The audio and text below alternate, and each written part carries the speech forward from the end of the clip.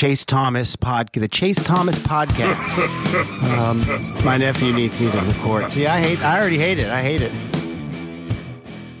All right, welcome back to another episode of the Chase Thomas podcast. We're taping this on a Wednesday afternoon, a week away, almost to a T, the longest stretch I've done of this very podcast without a new episode. I was getting antsy at the beach down there in Jacksonville, but I'm back in Knoxville, Tennessee to talk NBA because it is Wednesday and the Atlanta Hawks may have had a basketball game last night. I blacked out at some point during that game, so unfortunately I cannot go any deeper on that. No.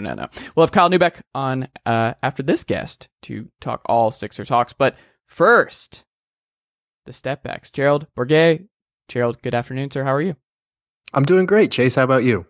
Not too bad. The Suns are just so much fun because like it's amazing to think about different teams and like where their playoff trajectory is, and this is like why we watch the NBA in general, is for these kinds of new school teams to pop out. And Devin Booker's coming out party is one of those cool things. Donovan Mitchell, we've seen it. Trey, now we've seen it. Luka, we've seen it when Kawhi first did it years ago. It was fun.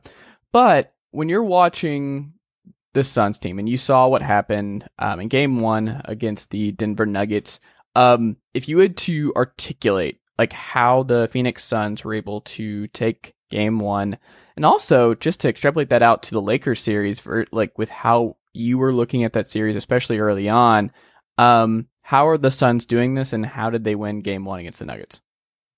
Yeah, I mean, it's been a really unbelievable season for the Suns just in terms of exceeding expectations, because I think a lot of people thought they'd be competing for a playoff spot, maybe like the 5 seed, 6 seed in the West. And here they are, second best record in the NBA, and they look like a legitimate title contender. And it's been a lot of young guys stepping up. It's obviously been Chris Paul's leadership. It's been the culture that Monty's established here. But specifically for game 1, I think the Suns did a really good job with their balanced scoring. You know, they had 5 starters that had double figures, and 4 guys over 20. Devin Booker did a really good job moving the ball, and the Nuggets were kind of pre-rotating. And so the Suns were able to get a lot of good action off of that because the Nuggets were very concerned, and rightfully so, about tagging DeAndre Ayton on all those rolls to the basket. Zach Lowe wrote a really good article about their pick and roll attacks this morning.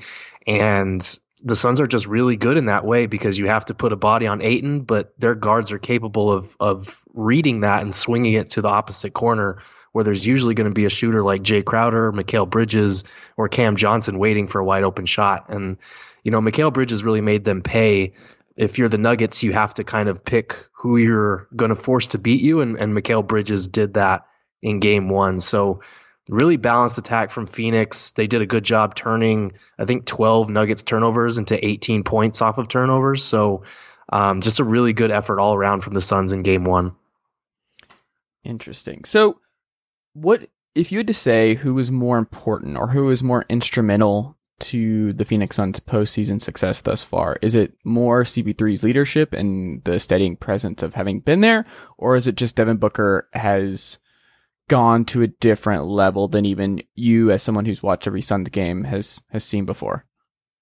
Yeah, I mean, I think for the season that the Suns have had in general, Devin Booker has had a season that's pretty on par with the season that he had last year in terms of efficiency. His numbers are down like a little bit, but that's to be expected when you're playing in the backcourt with a guy like Chris Paul. But I really do think that in the playoffs, Booker has been more important so far, especially with Paul dealing with that shoulder stinger that's kind of limited his effectiveness. His best game so far was in game 1 the other night, and it looks like Paul's health is finally starting to come around. But in that Lakers series, he really wasn't terribly effective. He had a couple of stretches like in game 4 and in game 6 in the second half where he really kind of hit some big mid-range shots and kept the Suns in front. But Booker has been the guy. In the first round, he scored 30 points in 4 of the 6 games, including that 47 points in the closeout effort. He was great again in game 1, even though he didn't put up gaudy numbers. He was really good about moving the ball, and the Suns got a lot of hockey assists and secondary assists off of just good ball movement. I think they had 30 assists on 46 field goals, and all the attention that Booker gets is a huge part of that. So far for the postseason, Booker's been more important, but in terms of preparing these guys for this moment and getting them ready over the course of the regular season with a lot of these close games that the Suns were in, Chris Paul's leadership, you really can't ignore that either. If you were in the coach's room watching film with Monty and this staff, what would you guess they're scheming and thinking about with Jokic? How do they limit Nikola Jokic? And I mean, he just won MVP, and there is just limitations to how much you can limit an NBA MVP and just his unique skill set and certain things you have to live with. Like, as a Hawks fan, I'm dealing with this right now with Joel Embiid of just like, there's only so much you can do, and there's only so much you can throw at somebody who is that talented and that dominant and that large, for lack of a better word. Does that make sense? Like, what do you think they're drawing up? What are they thinking about? How does it involve Ayton? What do you think they're looking at here? And did you see some of it in game one? Yeah, I mean, I think in game one, the Suns switched a good amount. They sent some double teams, but largely the brunt of that job fell on DeAndre Ayton, and he did a pretty fantastic job. Jokic is still going to get his. He's an incredibly talented and diverse player as far as his skill set is concerned, but they were able to hold him to 22 points on 10 of 23 shooting. So he had more shots than points in game one, and only 3 assists. So the Suns are a team that, with Jay Crowder and even Mikal Bridges, if they're switching onto the perimeter, they're a little bit more comfortable with that than some teams just because of Bridges' length and Crowder's strength. Obviously, that's still going to be a mismatch, and early on, Jokic was beating Ayton down the floor a couple times and capitalizing on those mismatches down low. But the Suns really adjusted, and Ayton did a phenomenal job in the second half of just limiting him and keeping him out of the paint, making his shots tough when he did get those post-ups or those looks down low. We'll see if that continues in game two, because you're not going to hold down a player like Jokic for an entire series. And so the Suns might have to be a little bit more creative with sending double teams and forcing guys like, Austin Rivers or Facundo Campazzo to beat you. But for game one, at least, they were pretty content with the job that Ayton did and the looks that they sent his way. What do you make of Ayton? Because he is someone, when you're watching this year versus last year, he's, from my perspective, as someone who has watched as much as they can of Phoenix, what we saw, I guess, early on in his NBA career, and it's still very early, but like just the reticence to go after contact and to finish inside. You watch all these hoops and you see how much he is living in the paint and how much more comfortable it seems like he is with contact. And it just seemed like he was going to be someone who didn't really want to draw fouls all that much, someone who didn't really want to be a defensive anchor. How much has that has changed this year, and how much of that do you think it's Monty? Do you think it's CP direction? Like, what do you think has been the biggest reason that it seems like Ayton is going to be more of a physical presence inside than maybe we would have seen a year ago? Yeah, I mean, I think it's been an incredible change. Over the last 2 years, his growth on the defensive end has been awesome to witness, because coming into the draft, that was the biggest concern. He had all the physical tools to be an elite defender, but his awareness, his effort wasn't always there. His focus wasn't always there. He's really fine-tuned that over the last 2 years and this season especially. And I think it comes down to a number of things. I think obviously the culture that Monty has established here has been a big part of it as far as putting in the work every single day. It's really helped Ayton grow up fast in that regard. Chris Paul coming here, he was talking the other day about how, he sees Chris Paul in the gym, 36 years old, every day working on something in the weight room, and he's picked up a lot of his habits in that regard. And the Suns know that Ayton has to be locked in and has to be contributing in these ways on both ends of the floor for them to reach their ceiling. And so they have been on him all season long, constantly in his ear between Monty, Devin Booker, Chris Paul, Jay Crowder. Those guys have all been telling him where he needs to be on defense, what he's doing wrong, what he's doing right. And you got to give props to Ayton, because it can be frustrating when you have that many guys on your case all the time. But he has been very receptive and open to that constructive criticism. He's internalized it. He's incorporated it into his game. And here in the playoffs, he's just been so physical. And that's something we didn't even see during the regular season, was his willingness to drive to the basket. He had that one dunk over Michael Porter Jr. in game one. That was just a stark contrast from what we normally see from him, because like you said, he kind of shies away from contact sometimes, and he has not at all. He's lived in the paint. He's feasted down low. He's been super efficient.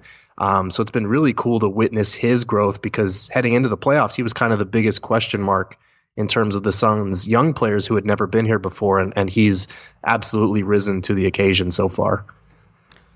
Does he strike you as a big who is going to be more comfortable in his role as a secondary option offensively, and just being kind of a do-it-all guy defensively inside, and just be one of those go to lunch or the lunch pail worker type bigs, rather than just the traditional number one overall pick and like, I'm going to be the vocal point of this franchise? Do you think he is okay with that for now because of where this team is and the success?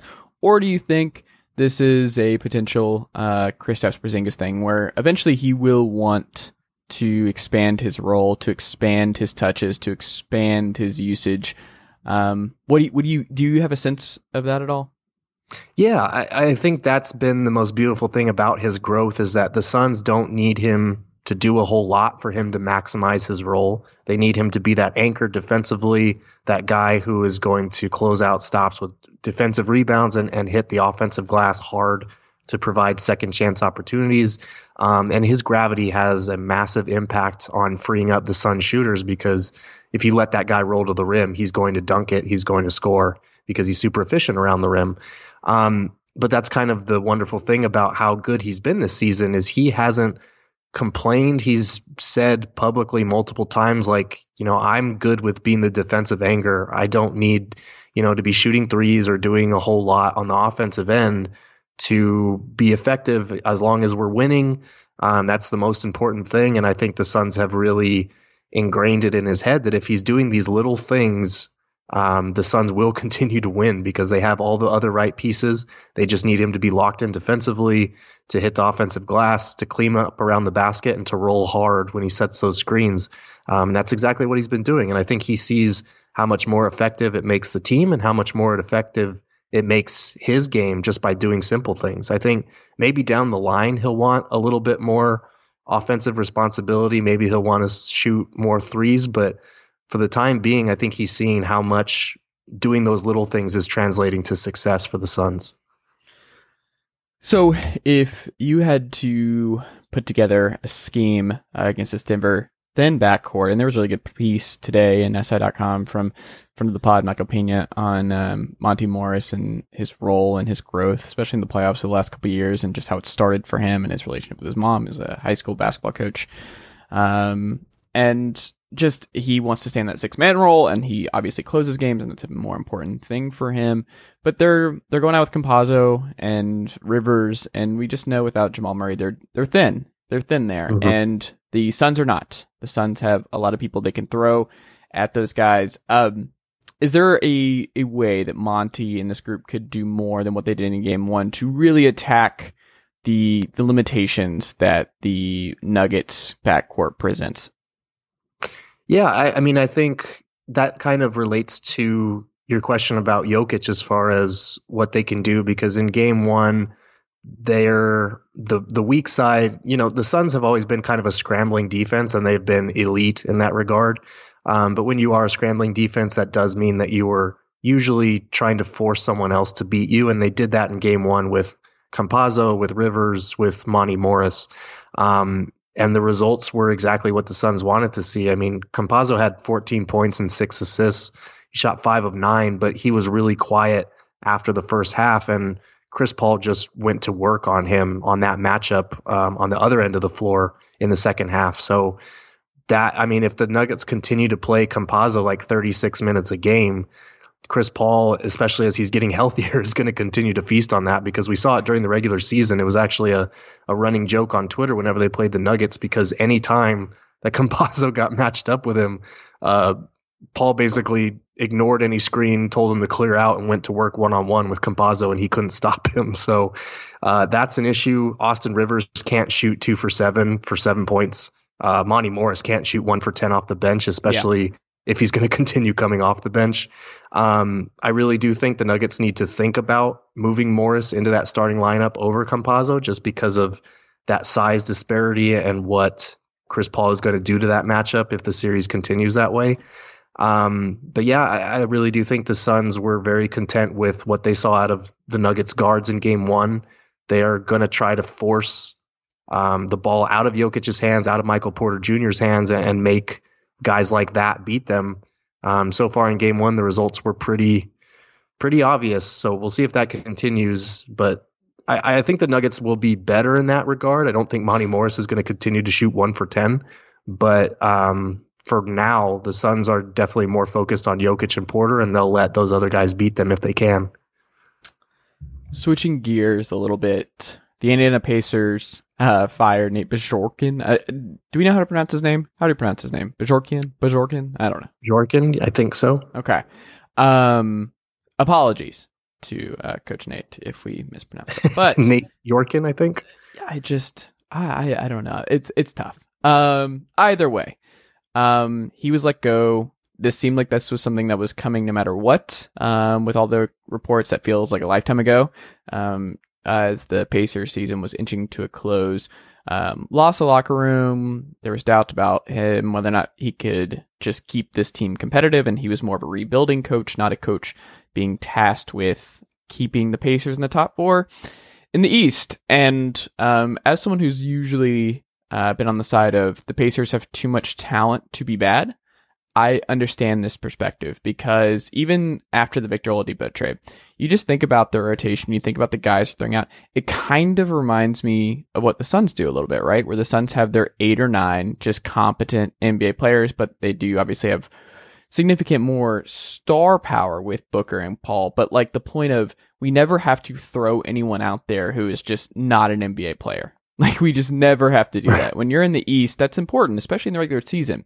So I do think they underachieved in that regard. Yes, they got destroyed by injuries, but I do think with Brogdon, I think with Sabonis being as good as he is, Turner being as good as he is, with LeVert now in this rotation, with the possibility of them getting some lottery luck, the Holiday brothers, McDermott being a really good rotation guy, you're just like, yeah, this team should not be bad. This team should, and with the return of TJ Warren too, this team should be in the 5 to 6, 7 range every year with this group. And I think it makes sense to go after a veteran coach like a D'Antoni or whoever.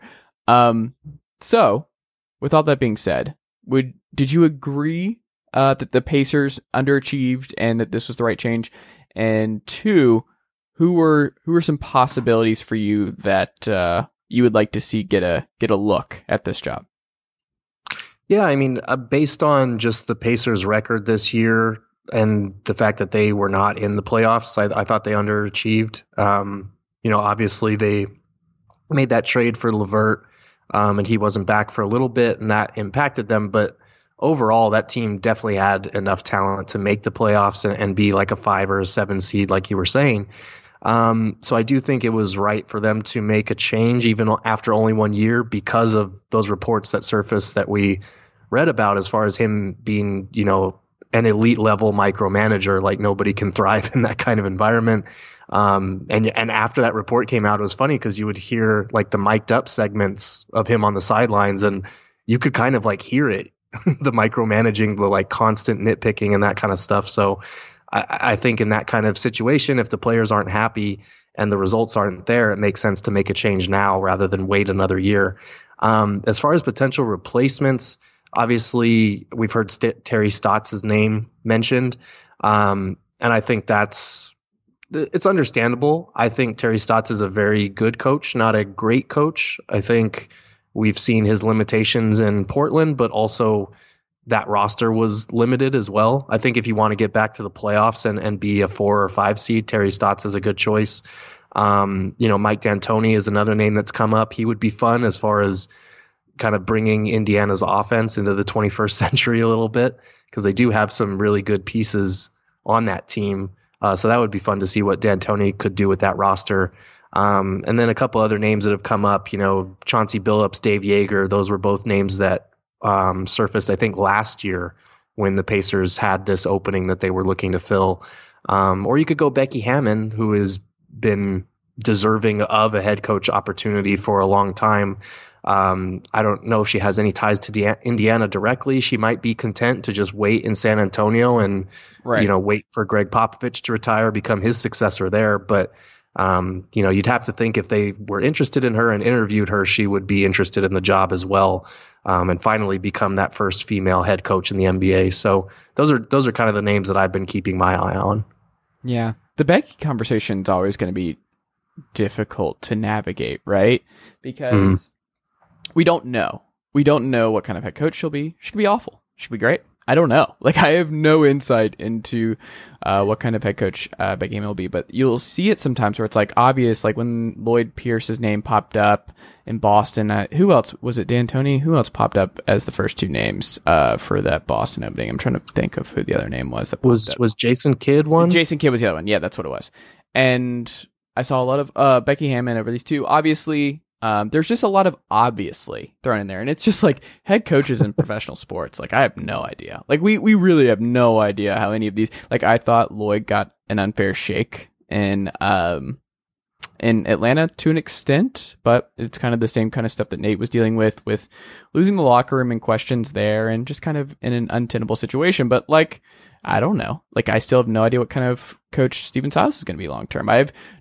We didn't know that Nick Nurse was just going to be the best coach in basketball for a season. Like, I don't think anyone saw that coming of Nick Nurse just being this tactical wizard and just this developmental wizard and this guy who led the Raptors to a title. And just, he was great, but he was an unknown. When I like do my own mental list of who makes the most sense in Indiana, you actually picked who my guy was, which is Dave Yeager. Like, if your goal, I think it depends on what your goal is as a franchise. And I don't think Becky Hammon makes sense here or any unproven head coach. So Chauncey Billups, I also don't think makes sense here in that Indiana, you move on from Nate, not only because he lost the locker room, but because you want to bring in a notable name that you are certain will win enough with this veteran group, that you are not rebuilding, you are retooling, and you want to be in the playoffs again. You want to be a 4 and 5 seed again. You want to pseudo contend again. Guess what? Dave Yeager is going to keep your team afloat. Whatever you think of Dave Yeager, that man wins enough basketball games to be a playoff team. I think Dave Yeager is a really good coach. I think there's probably personality stuff that I've heard behind the scenes there at his previous stops, but like in terms of what their priorities are in Indiana, I think Yeager actually makes the most sense to me. Yeah, and it's a sensible name. It's a guy that has a proven track record, and like you're saying, if you're looking for a guy with a proven track record, Yeager, D'Antoni, and Terry Stotts, those are all names that jump out. And it has been kind of interesting that Yeager has not gotten an opportunity since his last stint, but yeah, I think he'd be a good fit in Indiana. I think they've got options. It'll be interesting to see what direction they go in because, we have been talking about all these different assistants who have been, not just in Indiana, but all these other places, David Vanterpool, Ime Udoka, like all these different guys that have been waiting for their opportunity and should get one at some point. But when it comes to an unproven assistant taking over, you really have no idea what you're going to get. You could get the next Nick Nurse, or you could get someone who's just really not good at the job. So it's always a roll of the dice in that regard. Yeah, we have no idea. we just simply have no idea. It's a guess. I would actually like to throw out Steve Clifford too. I think he deserves a look. Like, I would love to see Steve Clifford with an actual ready to win now team. Like, I just feel like this guy is never going to get an opportunity to just have a roster that's capable of winning now. Because I think he's a good coach. He's just never really gotten the right group around him. Are you largely okay with Jokic's NBA MVP? Did you think it was Embiid? Did you think it should have gone somewhere else, or do you think Jokic was your pick?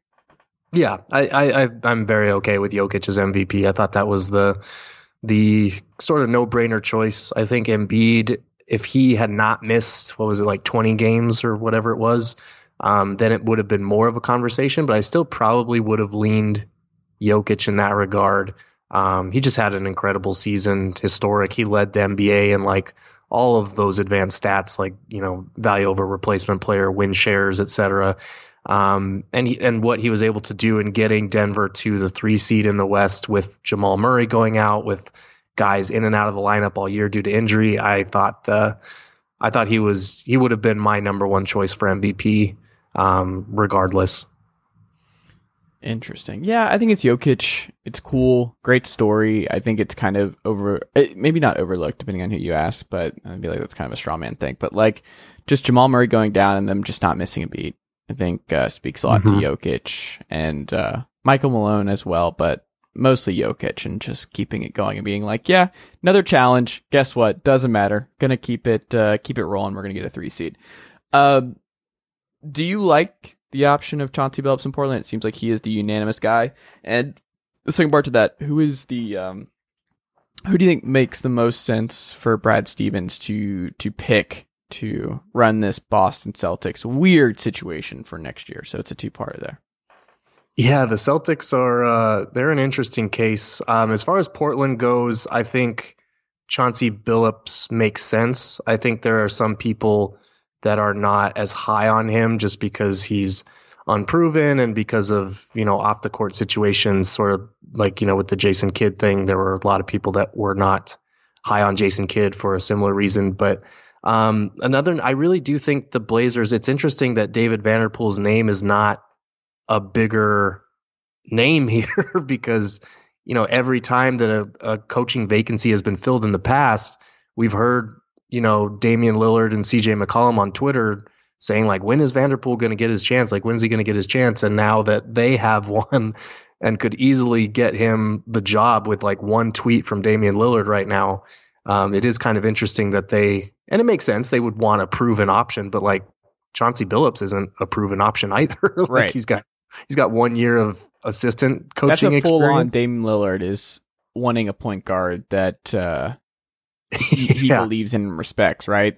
That's the reason Jason Kidd's thrown out. It's the reason LeBron loves Jason Kidd. It just seems like the Hall of Famer point guard type that players seem to gravitate to.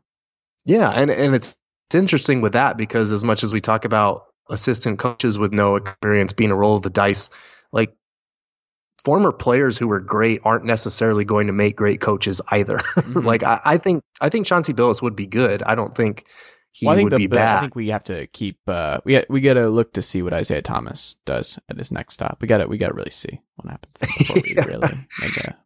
But continue. Yeah, but I think Chauncey Billups makes sense. I really did think Vanderpool would be a good candidate for this job, and it's interesting that his name has like literally not come up at all. But as far as the Celtics job goes, again, like it's pretty familiar names. It's Billups, it's Terry Stotts, I would even throw Vanderpool in the mix.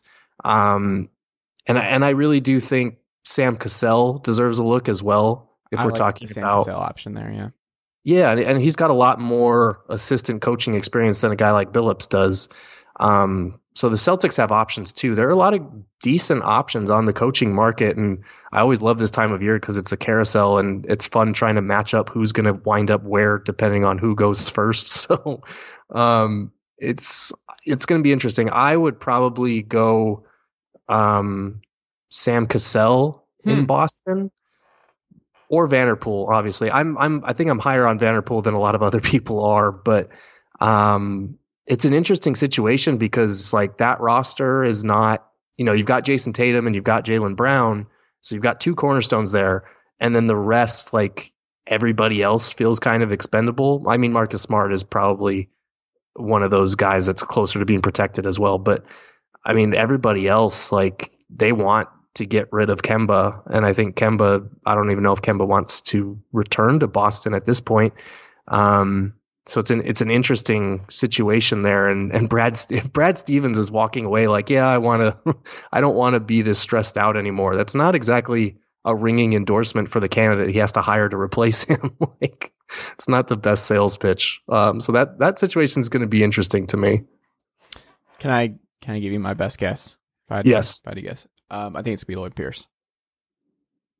I think I mean, he was a name that came up as well in the beginning, and I feel like that's I mean, that's fit, like we were saying, like you said, I don't think he got a fair shake in Atlanta, and I think that wouldn't be a bad option. It'd be interesting to see what he could do with a healthy roster, because I mean, the Hawks, like part of it was obviously there was those reports about Trae Young and some of the younger guys not really gelling with Lloyd Pierce, but like he didn't have it. Like Nate McMillan got a healthy roster. Like he got Bogdanovich back, and then he got DeAndre Hunter back.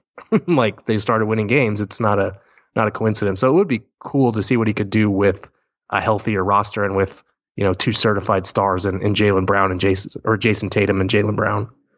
Yeah, I'm very intrigued to see what happens there. Do you think the Jazz can sustain this early success against the Clippers with a hobbled Mike Conley? Do you have the Jazz pulling out this series? I was listening to KOC on the Mismatch this morning on my run, and he picked the Jazz to win the series in I think 6. I'm not moving off my preseason Clippers Nets finals prediction until the Clippers are actually removed from the postseason. They never say die. Like the fact that they came back against the Mavericks is still just kind of under talked about to me, of just the way they did it. Just the most difficult route possible to move to the second round for them.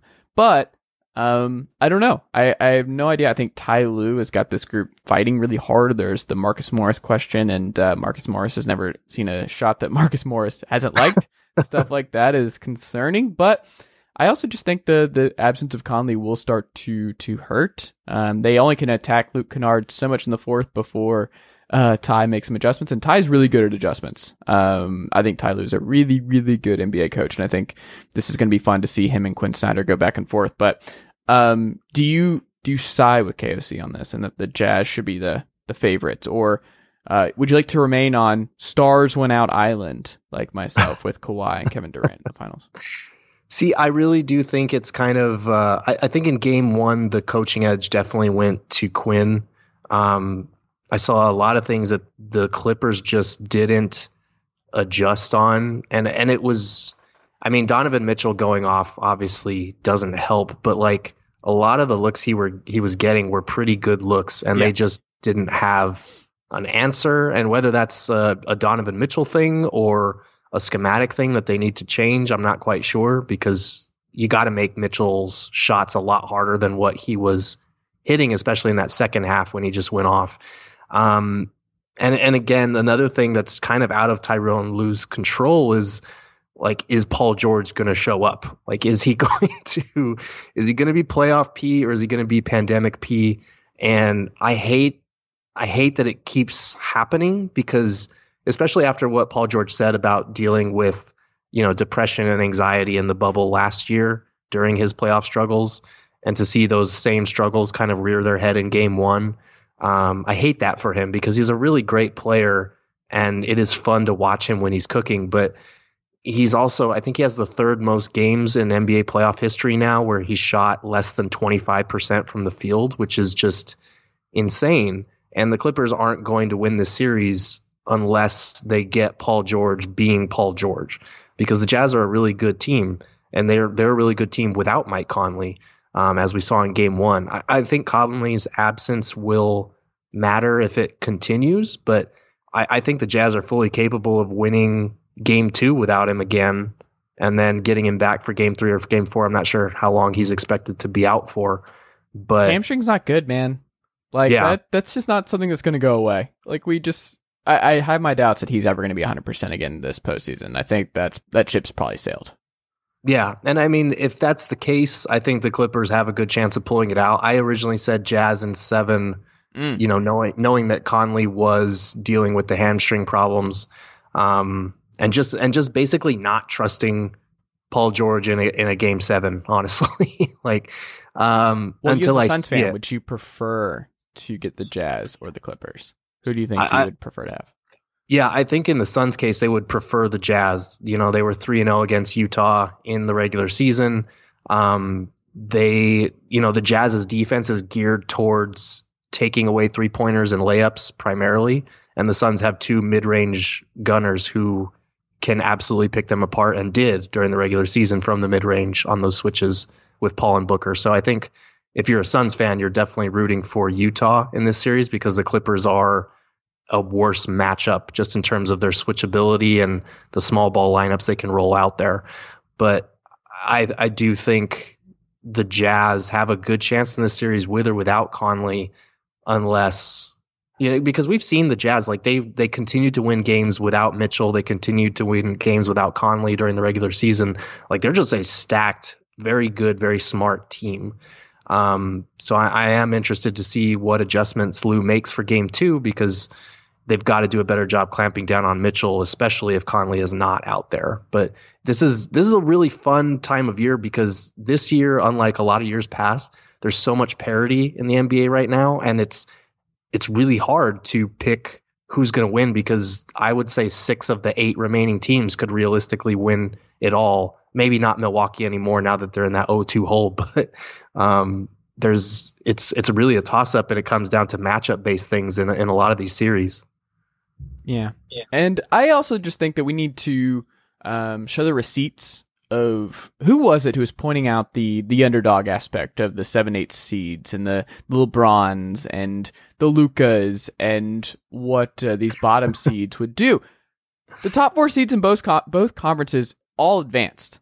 Like, we don't talk about that anymore. We just moved on. Like, that was a whole thing for 3 weeks where I saw that a lot, where I was like, this is kind of odd. I don't know why. Like, it rarely happens like this. We talk it in. It's a lot more interesting than it actually ends up being. And then there you have it. All 4 top seeds in the West, all 4 top seeds in the East, advanced. We don't talk about that anymore. We just moved on. Like, it's one of the dumber things that people got wrapped up into. And this is also like why I wrote off the Lakers. I was like, oh, this is it. Like, do you know how, like, it just doesn't happen like that. The 1999 Knicks going 8 to the NBA Finals is just not a common thing. And to expect multiple bottom seeds to advance was just silly to me. It's like if you get one, you're like, huh, the NBA is not about upsets, and there's a reason that these teams are top 4 seeds. And I just had to get that off my chest, Gerald. I had to get that off my chest because it bothered me, and it was kind of that whole conversation. We just moved past it because some people probably don't want to go back and check the tapes on what people were saying.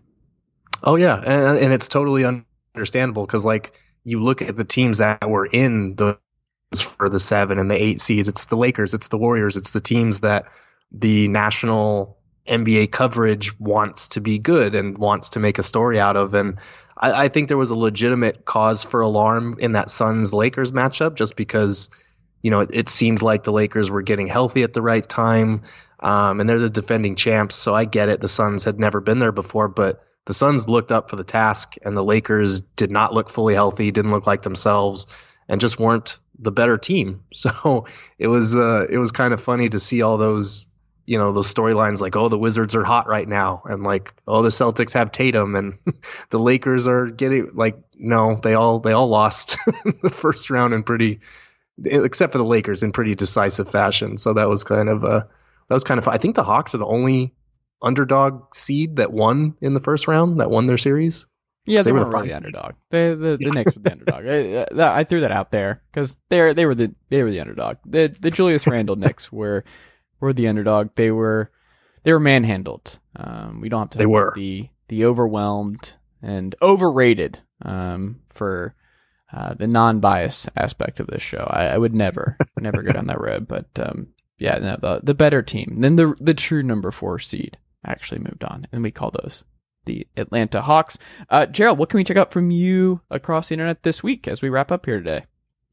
So continued playoff coverage for the Suns over on fansided.com/NBA.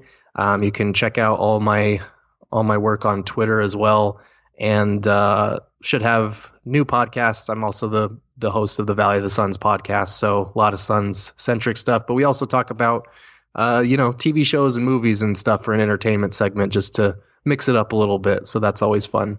But yeah, that's pretty much the extent of all my work these days. Well, there you go. Keep up the great work, Gerald, and you'll have to check back in and talk NBA again really soon. Absolutely, Chase. Thanks for having me on.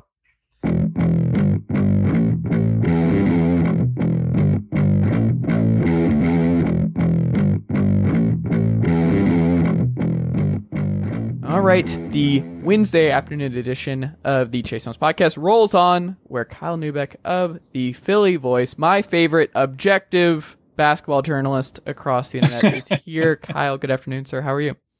I'm hanging in there, man. It's been a while since you and I have talked, so I hope you're hanging in there despite all the chaos of the last year or so. I'm gonna need you to be more specific. What are you referencing? Just general life changes that we've all gone through. I've maybe heard a bit about that, but no, it's been like 4 years since we last spoke, Kyle. Really? I didn't realize that it's been that long.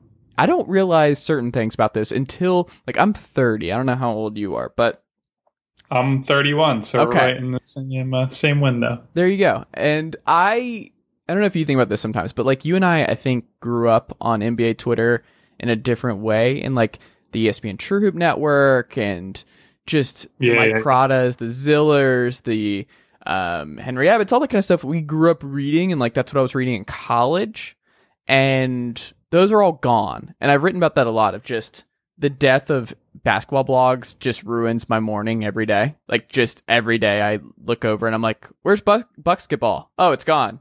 Fuck. But I think about this where it's like, these people are older now. Like, they're like 40, 50. Like, they just moved on. Like, Paul Flannery's like Sunday NBA shoot-around column's been gone forever.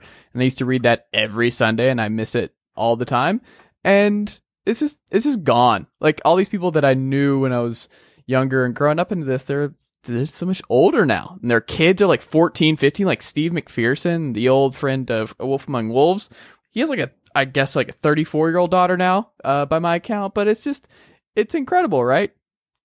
It's crazy. And, as part of that also is all the, I was at a point, I guess the last you and I talked 4 years ago, that would have been like my following back then was small enough where I knew, I don't want to say all the people that are replying to me, but like the names are recognizable. Like, these are people that I'm having conversations with on, if not a daily basis, at least like a semi-daily basis, where we're talking about the same things. We're having arguments about mostly the Sixers, but all kinds of different stuff.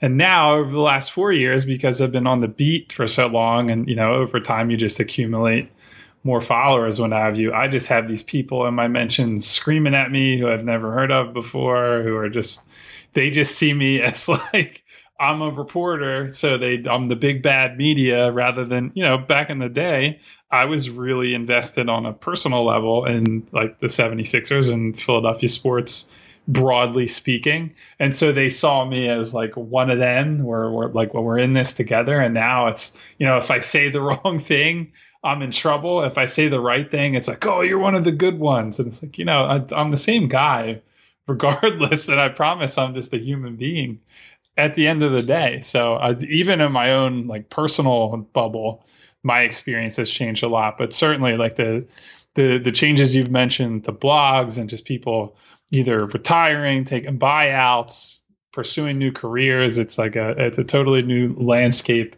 and it is filled with Zoomers. Filled with Zoomers. Well, if it makes you feel any better, I've always seen you as the enemy, Kyle. Does that help?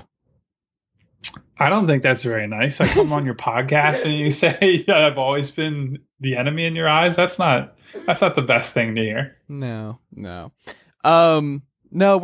the enemy at the moment, even though you do not have feelings anymore. Ever since you've gone full Dennis Reynolds on the Philadelphia beat, which, look, I respect Kyle.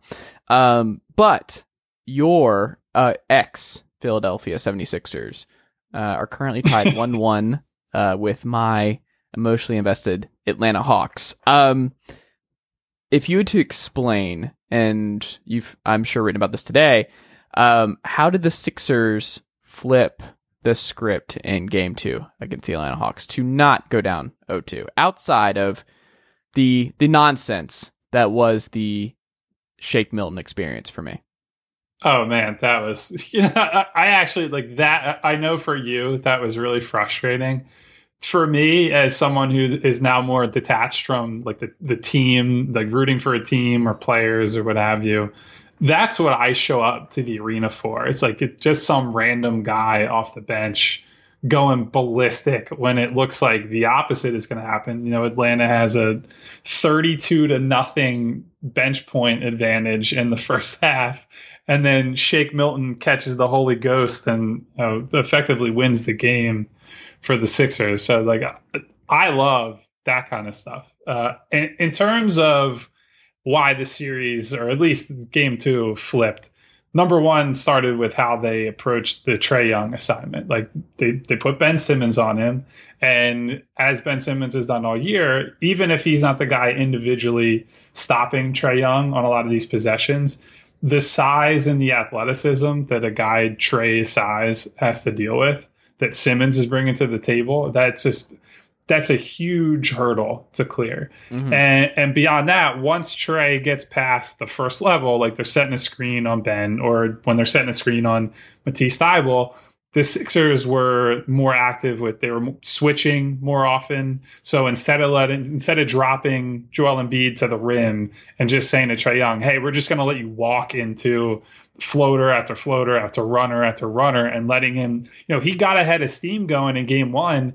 And then he just starts extending his range, because a scorer like Trae, once he gets in a groove, he's basically impossible to stop, because he can hit pull-up threes from 35 feet out. He's a great playmaker, all that stuff. So instead of just conceding space to Trae, they switched. They showed high in the pick and roll. And look, they tried to make his life miserable, and they tried to get the ball out of his hands. I think they still had some problems, guarding the shooters. There were probably far too many open looks from 3 for the rest of the guys. But because that was, I think to some degree, that was a stylistic choice. It's like, okay, we'll have to live with that, but we're going to stop Trae from getting the looks maybe he wants to get. And I think that was the biggest difference by far to me. And then obviously Joel Embiid comes out and scores 40 points with a small tear in his meniscus. And I just am continually amazed by what that guy has done this year. Do you think it's hobbling him at all? Does he look any different since that injury report came out? I think there were some moments in game 1, particularly at the end of the game, when Philly messed Atlanta up with some full court pressure, and Joel was having to run around a lot more rather than playing in like a half court style. And there were a few moments there where I thought he looked maybe a little gimpy. But, other than that, I think if you looked at the average possession, there's no way you're going to be able to tell that he's actually hurt or has some kind of meniscus tear. Like, he's flying around on defense last night. He was showing all the way out to the 3-point line on these pick and rolls, and then somehow making it back to, I know Clint Capella had one nasty dunk that Joel actually followed up with his own shortly afterward, but he broke up some lob plays and is covering 3-point line to the rim. So if he was like truly feeling this, I don't think he'd be moving around like that. But this is one of those injuries where it can get worse, certainly. And I don't know how it's going to play out over the course of the series. Like, maybe he wakes up the day of game 4 and he's just more sore than he's been, and it shows up more. It's a thing that they're treating day to day. And I guess we'll see what happens from here. Yeah. Did I respect Scott Foster's decision not to toss Joel Embiid after a unprovoked shove against Danilo Gallinari? No, but it happens from time to time. It's just difficult because, like, when I'm taking notes during these games and I'm looking at what Embiid is doing, like, the Hawks, I don't think defended Embiid poorly. Like, if you go back and watch a lot of his spots, I don't really know what you're supposed to do when he draws these fouls. Like, there was so much attention on the way that Trae Young draws fouls, like guys on his hip, and he hasn't done that in the series, and he hasn't really done it as much this postseason as a whole.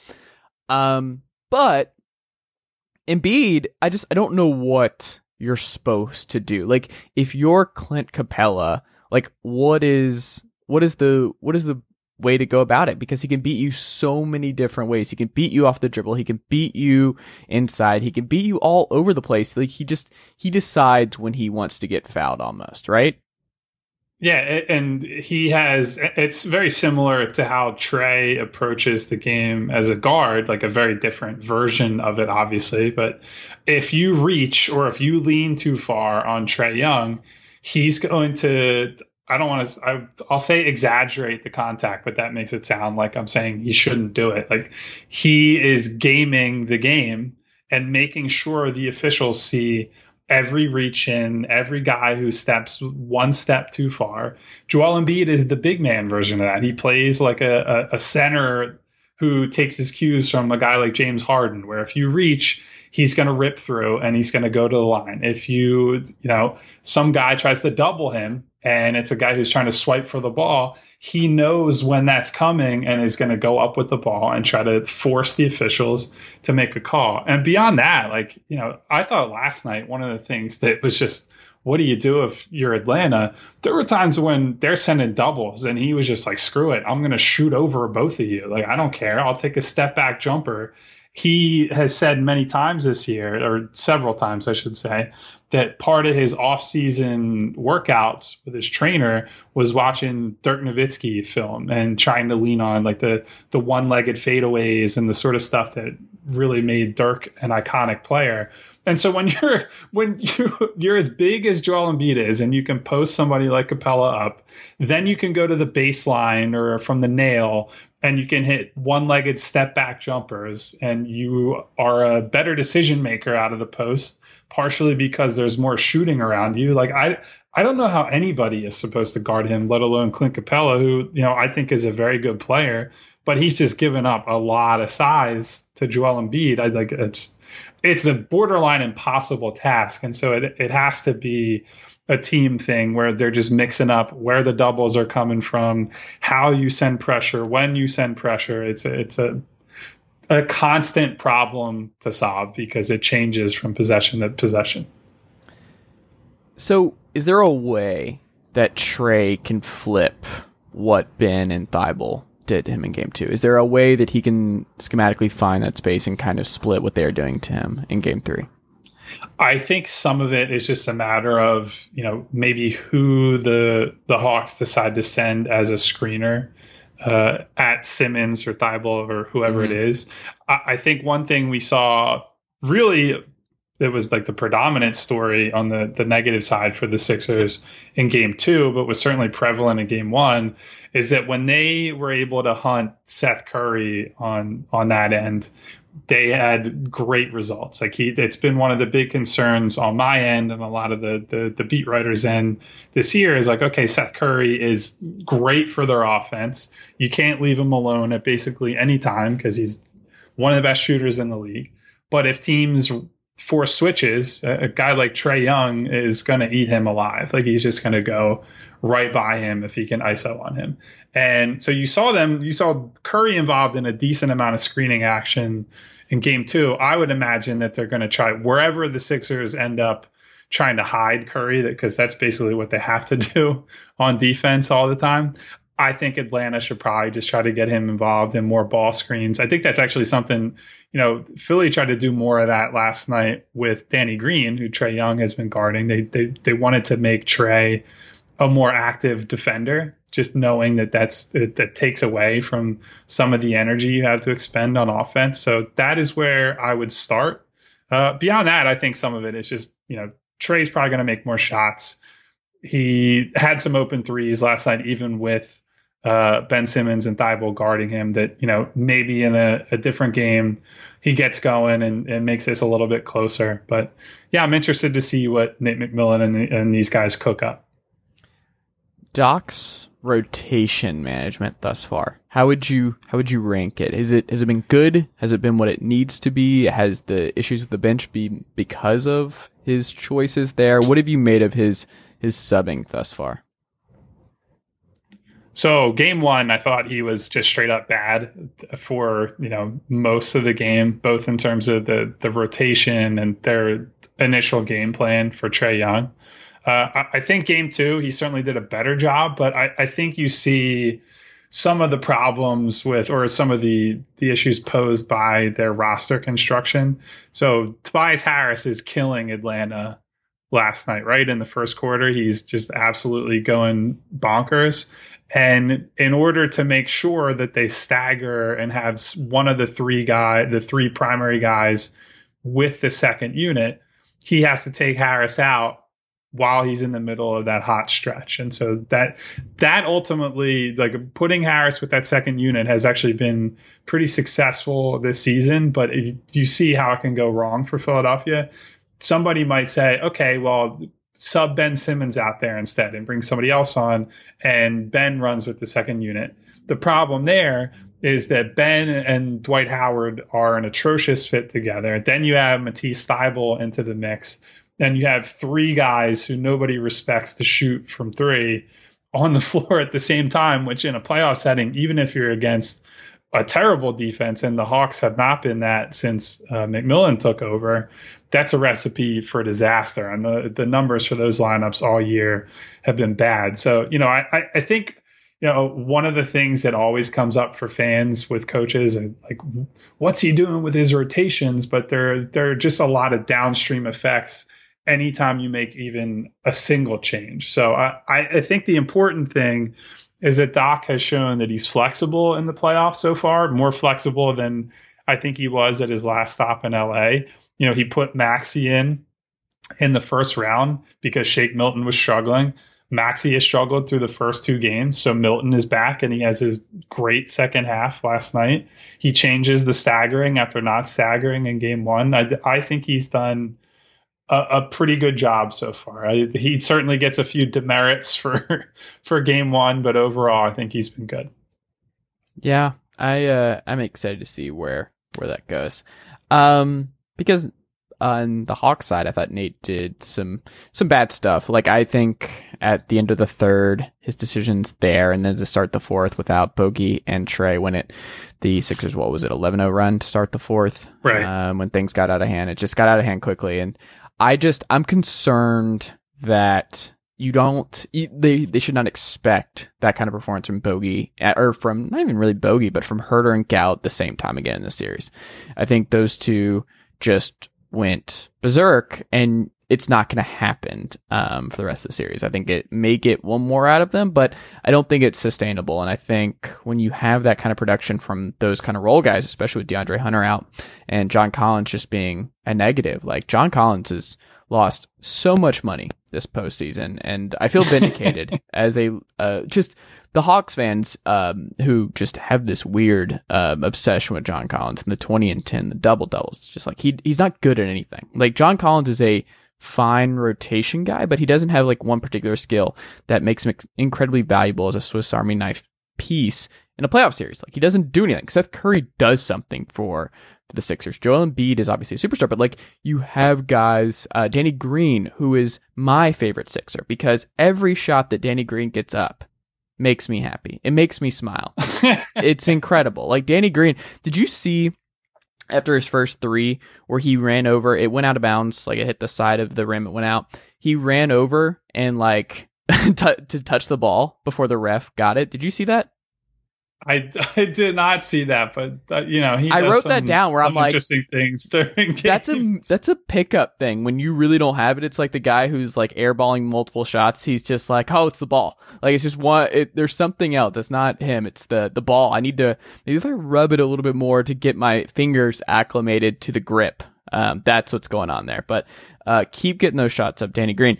I thought Nate did a poor job of managing the rotation in the second half, and just really not doing enough for that group. And Solomon Hill minutes were a nightmare, and I'm a big Solomon Hill guy, but they got run off the floor. He just can't be out there, and the DeAndre Hunter injury is it's bad right now, I would say, for the Hawks. And I think So here's what I would say, like, as you're talking this out, I'm just thinking, like, so I think the problem, like what McMillan did wrong in game two is sort of a variation of what Doc got wrong in the first half in game one, where, Atlanta gets up early, they have a double digit lead, and Philadelphia was in a position where they needed to stop the bleeding, and that was obvious to everybody watching the game. Instead, Doc decides to go with the all bench lineup, and Atlanta pushes the lead to, I believe it got into the 20s before they even had a starter back in. And, that largely is why they were able to build a big enough cushion where they didn't lose in the end. And McMillan in game 2, Shake Milton hits a couple threes at the end of that quarter, but at the end of the third quarter, I should say. But that game is still close at that point, right? Like they're within reasonable striking distance. And McMillan could have easily gone into the between quarter timeout and said, look, this is a winnable game for us still. And if we take 2 games on the road to open the series, that gives them so much more room for error. It puts all the pressure on the Sixers, who have not been past the second round in a long, long time. Doc Rivers is going to start having to answer all kinds of questions about, is he actually the guy to get them to the promised land, blah, blah, blah. Like, all the national debate shows are going to be on the number 1 seed going down 0-2 at home. But McMillan decided, I'm going to stay with what got us here, the group that was good in the first half. He ends up getting burned for it. So, it's just one of those things. I'm sure when people saw like some bench guys on the floor for the Sixers in the second half, everyone was thinking, oh man, here comes Atlanta's run, and it ends up going the opposite way. So that's sports, man. The margins are very thin at the highest levels. I tweeted this out, but everybody gets one against the Hawks in a playoff series. The Knicks got one with Alec Burks, and the Sixers got one with Shake Milton. That was it. No more Shake Milton games, in my opinion. Do you think, and we'll wrap up here, do you think the Hawks should go small the rest of the series? When you think about just where the series is going to go, back to Atlanta, their options, I think a lot of it depends on the health of DeAndre Hunter, but his knee was swelling as of late, so I don't really know what's going to happen there. I think it's just going to be an up and down situation until he gets like a full off season of rest, unfortunately, but the knee stuff's just not going anywhere with him. That changes things, but I don't understand the point of going big with Collins and Capella with Embiid in this group. Like, there's just no point. Like, Embiid's just going to do whatever he wants inside. They're going to beat you up inside. The Sixers are going to be bigger. Just go small. Just do as much. Live and die by the Capella, Gallo, Herter, Bogey, Trey lineup. Like, that is what I don't understand. It's like, that is what you just give them 40 minutes apiece, and just, if you go down to the best team in the East, that way, I think that makes sense. It's fine. But Collins of 26 minutes, just it can't keep happening. Lou getting too much time just can't keep happening. Like, we can't just see Trey not hitting the 40 minute threshold anymore. I also just think that Trey's just he's got to flop more. Like, that was something I'd written down. I'm like, he's got to fall. Like, he is going to be guarded by dudes a lot bigger than him. Ben Simmons is going to make any kind of checking more. It's just going to look worse because Trey is just going to be a lot smaller than the guys guarding him. He needs to flop. I don't know why he was not flopping more in game 2, but hopefully back in Atlanta, he is going to draw those fouls and he is going to flail. And I don't think Philadelphia fans are going to like it, but I do think that's going to be an adjustment, is Trey being told, hey man, you got to fall down. Like, I don't know what we're doing here. When you're inside, because there were moments where he was inside and he threw some really good passes, but I'm like, dude, just go down. Just go down. Like, what? They're gonna call it. It looks bad. You're a little man. Like, they're gonna call it. It's gonna be fine. And Scott Foster and Tony Brothers, just go down. And he didn't do it. But I don't know. I think that's something I would do. Do you have an adjustment for the Sixers that they should make going back to Atlanta? An adjustment for the Sixers. Well, I guess it's really going to depend. I think the next chess move has to come from Atlanta, because broadly speaking, the last 3 halves, so 3/4 of the halves they've played so far, have been in Philadelphia's favor. So I think they ultimately are going to have to, they can, as the number 1 seed and as the team that has been, sort of front running for the last 3 halves, I think they'll probably just stand pat and say, okay, let's see what you have now. Something. I do think the Curry minutes or the Curry's defense are where I would look first if I'm McMillan. And so on Philadelphia's end, then you have to say, okay, if that goes poorly, and if they try to use Curry as like the moving target, basically, who's taking those minutes? Do you want Thibault to play more minutes? Is the downgrade in shooting really going to junk things up? I think this might be where a guy like George Hill probably has to play more minutes because he's just straight up a much better defender than Curry, but doesn't take as much off the table as a shooter as somebody like Thibault will. Honestly, I think they need to just stay true to themselves. Like one of the things they did in the Washington series, and they won that pretty comfortably in 5 games, but it ended up being a series that was more on Washington's terms. Like it was a run and gun, up tempo, score a lot of points type series. I think what was encouraging about game 2 for Philly is they imposed their will on defense, and they made life really tough for Trae Young, and that's their calling card. They're not going to win a title, and maybe they will. Maybe I'll end up sounding dumb, but they're not going to win a title because they just outscored teams. They're going to win a title because Joel Embiid is an insane defensive anchor at the rim, and because Ben Simmons is maybe the most versatile defensive player in the league. And that is going to be ultimately, if they're able to win, that will be why. So I think they just need to be the best versions of themselves there. They have to, play disciplined defense. I mostly mean the non-Ben and Joel guys, because those guys are going to do what they do. I think Danny Green, who you already brought up, has played a couple of his worst games all season to open the series. So you hope to see a bounce back from him if you're Philadelphia. And ultimately you go down there thinking we got to steal at least one. And, if they can do that, then they just need to win a couple on their home floor, and that'll be the series. I'm excited because I really have no idea which way this will go. I think there's opportunities for both teams to adjust and to advance. Unfortunately, I think, I'm not sure where you're at with this, but either way, the buzzsaw that is the Brooklyn Nets waiting for you. I don't think. Oh yeah, I don't think it really matters. Before the playoffs, I've been telling people locally. Every time I'm asked about it, it's like, look, I would love to say I see the Sixers going to the finals, because I personally, as a selfish person, I would love to cover a finals team. But look, James Harden goes down in the opening minute against Milwaukee, and they still have just been comfortably the better team with KD and Kyrie. So, I guess when you can get Blake Griffin for nothing and he's all of a sudden great again as a role player, then things like that help too.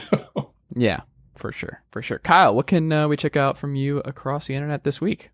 So I would just say keep an eye out for more articles of mine at the Philly Voice. That's pretty much all I'm focused on right now. No, I do some local radio and TV stuff. I'll be on Philadelphia TV later today, but that's hard for some of the listeners that will be hearing this to access. So mostly just stick to the writing. That's what as long as you're reading me, I stay employed. And that's the ultimate goal for me.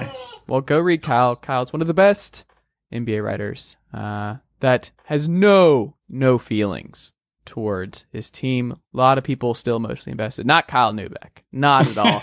Kyle, thank you so much for the time. As we wrap up, I will give you Hawks in 6 is my final prediction. When we come back, oh man, what is your prediction as we wrap up? The music's hitting. What is it? What is it, Kyle? Sixers in 7. There you heard it. Sixers in 7, Hawks in 6. Kyle Neubeck, always a pleasure. Let's not make it 4 years before we talk again. Yeah, let's talk soon, buddy.